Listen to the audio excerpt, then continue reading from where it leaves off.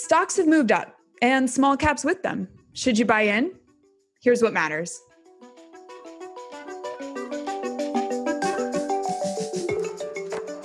Live from our respective coronavirus social distancing outposts, I'm Lauren Goodwin. And I'm Robert Sarenbetz. And this is Market Matters from New York Life Investments. In this podcast, we, the strategists at New York Life Investments, share insights from the multi-asset solutions team, what we think matters as we manage investment solutions. That includes Mainstay's Income Builder Fund, as well as individual solutions for our partners. Yeah, and by sharing these perspectives and engaging with you, our listeners, we can all become better investors.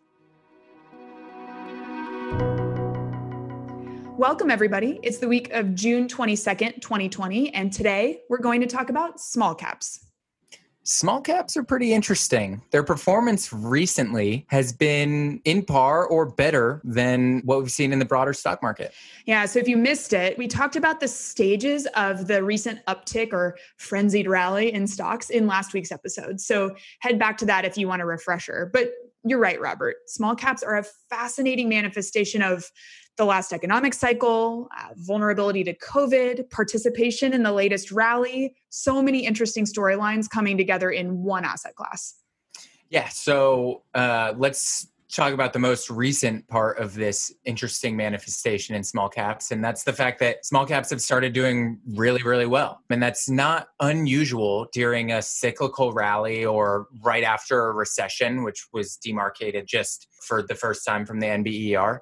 And so other asset classes like emerging markets, values, small caps, all these things tend to do well when the market narrative is centered around improving global growth. Okay, that's my first qualm with the small cap story. So the reasons that small caps do well when the economy is entering a new expansion may have faded away. Okay, that makes sense to me. And that's because the idea behind small caps and any new economic cycle is that they're not as tied to interest rates or other macroeconomic factors that might help them grow. And they can be more flexible. So when the macroeconomic's bad, smaller companies can be nimble in the ways that they come out of the recession, and they can benefit from mergers and acquisitions as well. Yes, so that's the traditional perspective. But in the last economic cycle, those things stopped being true, or at least in part. Interest rates have been really low, and so small caps took on more leverage, and suddenly they're more reliant on macroeconomic factors like interest rates. They're also less flexible in their capital structure with all that debt. And if you add that small caps were facing lower profitability to begin with, then these companies are going to have less cushion against shocks like trade wars or, a global pandemic. Oh, yeah, there's lots of shocks out there. And actually, I have a favorite statistic, and we've talked about this before, but at the start of 2020, about a third of small cap companies weren't turning a profit. They weren't making money after they've had all their sales and all their revenues. And that was before COVID hit. Yeah. So if you add a couple of months where there's zero revenues or very few revenues, very few sales, then smaller companies aren't going to be well positioned to outperform as this cycle improves. They didn't have any administrative overhang either. So just there's no fat to trim. There's not a whole lot they can do. Yeah. So when I look at that recent rally, which has included investor enthusiasm for so many of these asset classes that were really vulnerable to COVID, the fundamentals that we're talking about just don't make it sound like small caps are a durable opportunity. That's a perfect spot to add our portfolio pause, a section in the program where we share an investment idea. It's probably no secret that we're not too hyped on small caps for this investment idea. Well, not so fast. So small caps have a few things in their favor. They have lower valuations. And if the virus is really behind us and the economic upswing and stock market upswing that we're seeing is durable, then small caps can survive, maybe even thrive. Yeah, lower valuations is a really good argument, and it suggests that there's probably more upside. But I think that that's a super risky call. To believe in small cap outperformance, you'd have to believe in really strong economic growth, a sustained equity market rally moving forward, and a lot of merger and acquisition activity. as well as low interest rates for a very long period of time moving forward. And this all is foreseeable at some point in the future. But at these valuations with so much uncertainty, I'm just not buying it. Okay, that's a good way to put it, and a good point. Small caps could be a part of your investment allocation, but it depends heavily on your risk tolerance. So if you see, as we do, too many risks in the short term to call the current rally, both in general and in terms of small caps, durable, then maybe this isn't as good of an idea. So it's a short-term trade at best, and the fundamentals point to some pretty serious potential trouble.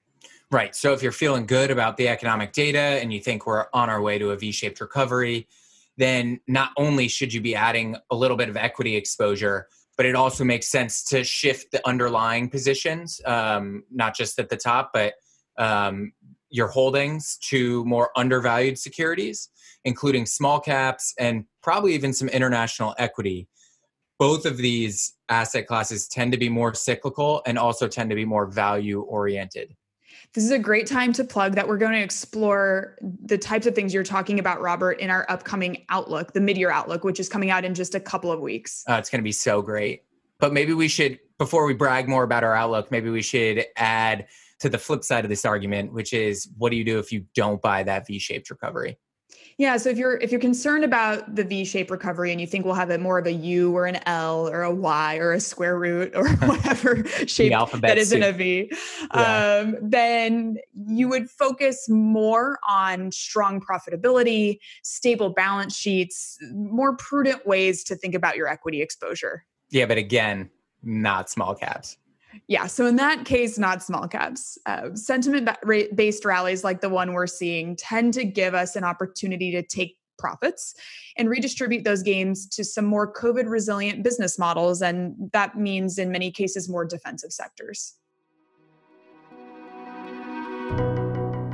Coming up next, our podcasts are going to look a little bit different for the next couple of weeks. And that's because it's Outlook season. Yes. Next week, while we hope you guys are all having a wonderful 4th of July holiday in the US or the beginning of summer elsewhere, we're going to be wrapping up our mid-year Outlook. That means we'll be sharing some special episodes that are a little different from our normal format.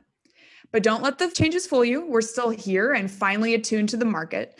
So keep letting us know what matters to you. And we'd like to hear from you what would be interesting to hear more about from us in the second half. Yeah, and don't hold back. We've heard so many good questions so far, but in the second half of this year, we're going to have a lot more special topics and special guests to address those topics. So as much as ever, if you have a question or a topic of interest, contact us on social media. That's right. You can send us your questions or highlight what matters to you by finding Robert or myself on LinkedIn. And you can also follow our views at nylinvestments.com/blog. Until then, I'm Lauren Goodwin. And I'm Robert Sarenbetz. We look forward to hearing from you.